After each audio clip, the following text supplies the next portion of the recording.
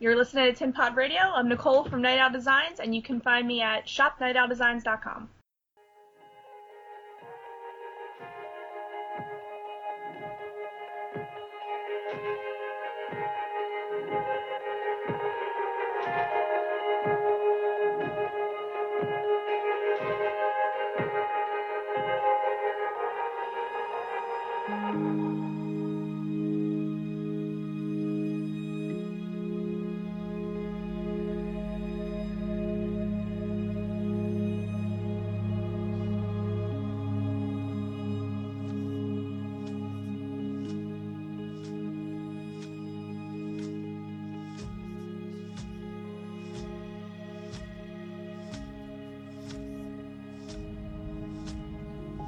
The Original Sin, Episode 1. Paychance, Opening Sunday Thoughts. Written by Brian C. Williams, narrated by Debs Wardle. About a month ago, they passed a new law, and for once this law benefited someone, namely me. The law declared that all patients, for possible legal reasons, must be tracked by cameras that are set throughout all medical buildings, from the time they enter the building until they exit into the parking lot. Before this job, I didn't know there were so many rules you had to follow in a hospital. Yes, I knew stuff like spitting on the floor or visiting off-limits areas, but it's red tape after red tape, rule after rule for everyone from doctors to janitors. One of my duties at Stendhal Memorial Hospital, besides tracking by camera and uploading the video files and charts for public records, one of my other responsibilities is also to make live handwritten notes that must then be scanned and placed also with the video records of each patient's visit. Been at this for 6 months and it's the same things week after week, pretty boring. But it pays the bills. Plus, I keep 2 sets of notes. One is what I write as things are happening. The other is an edited version, which is what I scan and turn in. These people would go nuts if they ever read what I originally write, but that's for my untraceable hidden blog. The French eat this shit up reading about what's going on here. Every time I post a new entry, bam, there goes my visits and up go my ad rates. Help pay some more bills. When people first come into the hospital and register at the front desk, I have a template to get me through the bore of those first steps. I used to write in my personal copies making fun of people's looks and such, but that even got boring after a few weeks.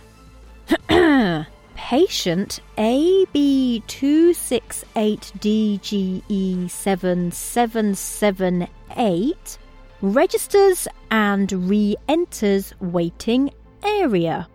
Computer systems estimate a 16-minute wait time. Patient AB268DGE7778 is escorted to waiting room by a safety guard. I think that was Josh. He is a damn good guard. Dr. Franklin enters and they begin to talk over procedures. There goes another one. Patient AB268DGE7778 has become violent.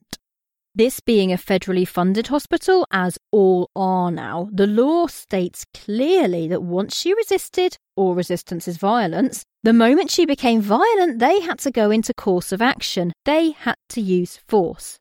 They went into a this is what we practiced shuffle that they have to follow under law.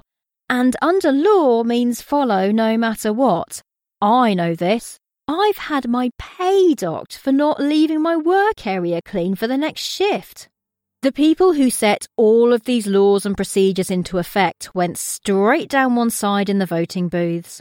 It's like they all went on a political eloping from reality to what these changes would all lead to. The new pot laws really pissed me off. But now the law is the law. The law of the land isn't a field but a cemented road. Safety guards were called into the waiting room where the situation was taking place. In their state-supplied red uniforms with clear plastic face coverings to conceal their identities, though I'd lay a bet Josh is on shift. These safety guards were there to provide an atmosphere of safety for everyone. A safety guard sits outside my video monitoring room at all times also, usually some old guy. Why? I sure don't know. Maybe they think I'm going to take something home to whack off to. The patient had started screaming and punching when the doctor told her what had to happen before they could proceed. But by the letter of the law, once she signed the paperwork at the front desk, the paperwork of inquiry as the letter of the law calls it, once that happened, everything had to proceed until the end point. It's called the no going back rule. This one sure is strong. It took 4 safety guards, 1 on each arm and leg, to take her from the waiting room to the procedure room. It wasn't that out of the ordinary for something like this to happen, so the screaming, the falling of objects off tables, the shouts of desperation and fear equals normal. Shit, I recognise her! She's on my Call of Duty team! Her recent Call of Duty diet must have left her weaker than normal. I heard from a friend she kicked the shit out of her boyfriend once for playing while she was BRB. Then again, who plans for this? I mean, she obviously should have thought things through better, but shit! Now who are we going to get to be our team sharpshooter?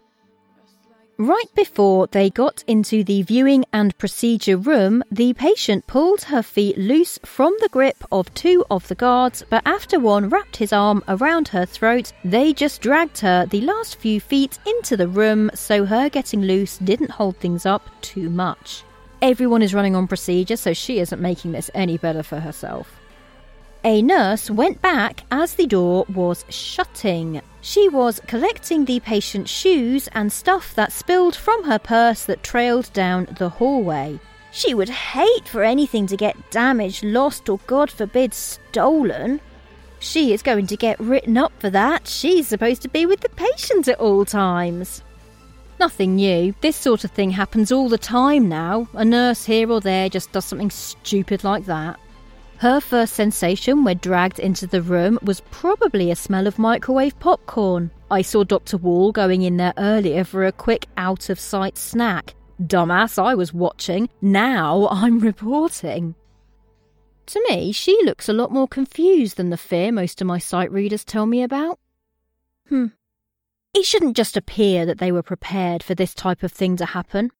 It has happened enough times for them to be fully prepared for what might happen and be very good at handling it. Besides that fucking new nurse.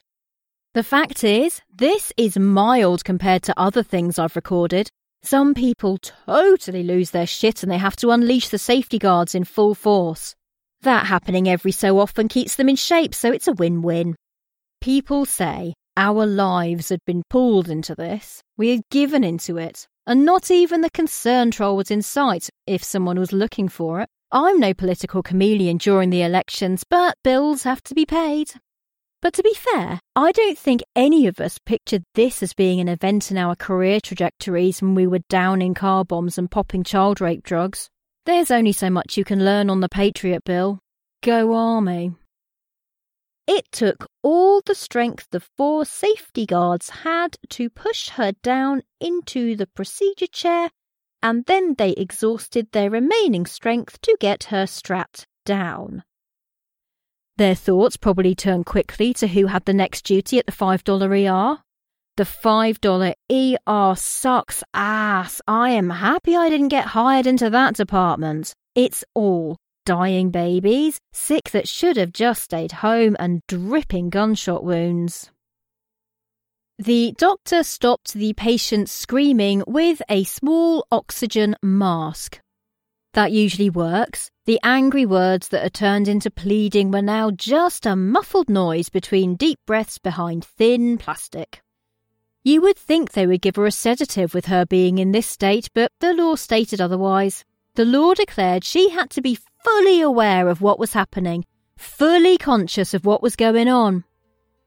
The doctor let the safety guards go, which left only himself, 1 nurse and 1 technician in the procedure room with the patient. The law affirmed the only people and the number of people who could be in the room to make the situation as comfortable as possible for the patient. The doctor spends a few minutes reviewing her chart. Now I'll start adding in what I hear them say. By law, they aren't supposed to say anything and remain silent, but they all have big mouths.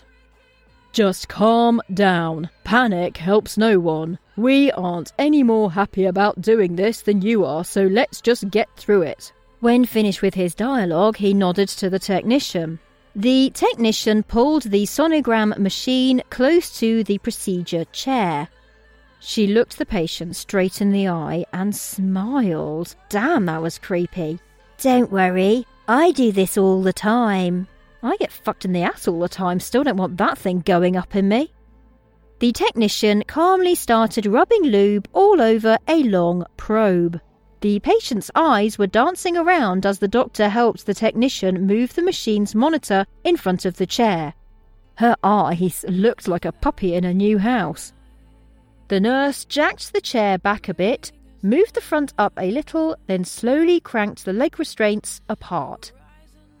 Each peg cranked echoed in the sterile room, though not so sterile with that popcorn smell. The law required the procedure room to only contain what was needed. It's to be only used for this procedure and nothing else. The idiots who violate that are stupid. It's like a $17,000 fine. It's also soundproof to protect the woman's privacy. The technician handed the probe to the nurse, who inserted it. She's trying to bite at the oxygen mask because she was running out of ways to fight. Damn, we are going to miss that aggression on our team. Now, look for a full 5 minutes at the monitor and it will all be over. The law states it has to be a full 5 minutes. They are supposed to tell her this before entering the procedure room. She tried turning her head to the side, but the doctor grabbed her face and held it so it's facing forward in line with the monitor. A lot of people have a thing that kicks in when someone puts their hands on their face. It's called alien hand syndrome.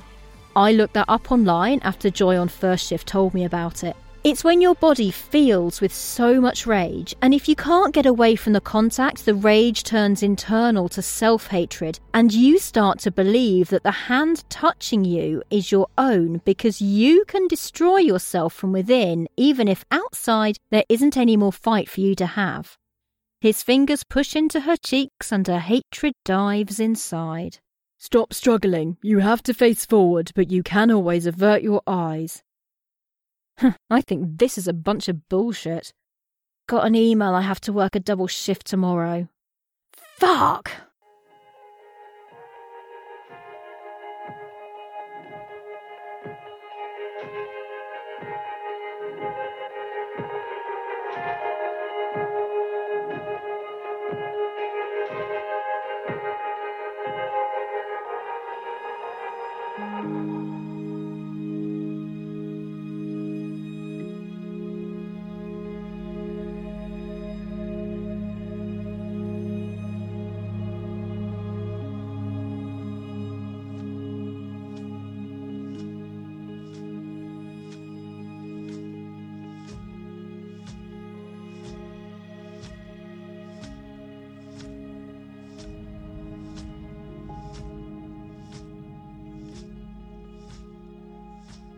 Are you a fan of the classic Valiant comics? Do you miss Magnus meeting up with Fry? Do you remember when Solar was doing adult things with EXO? Well, okay, no, that didn't happen.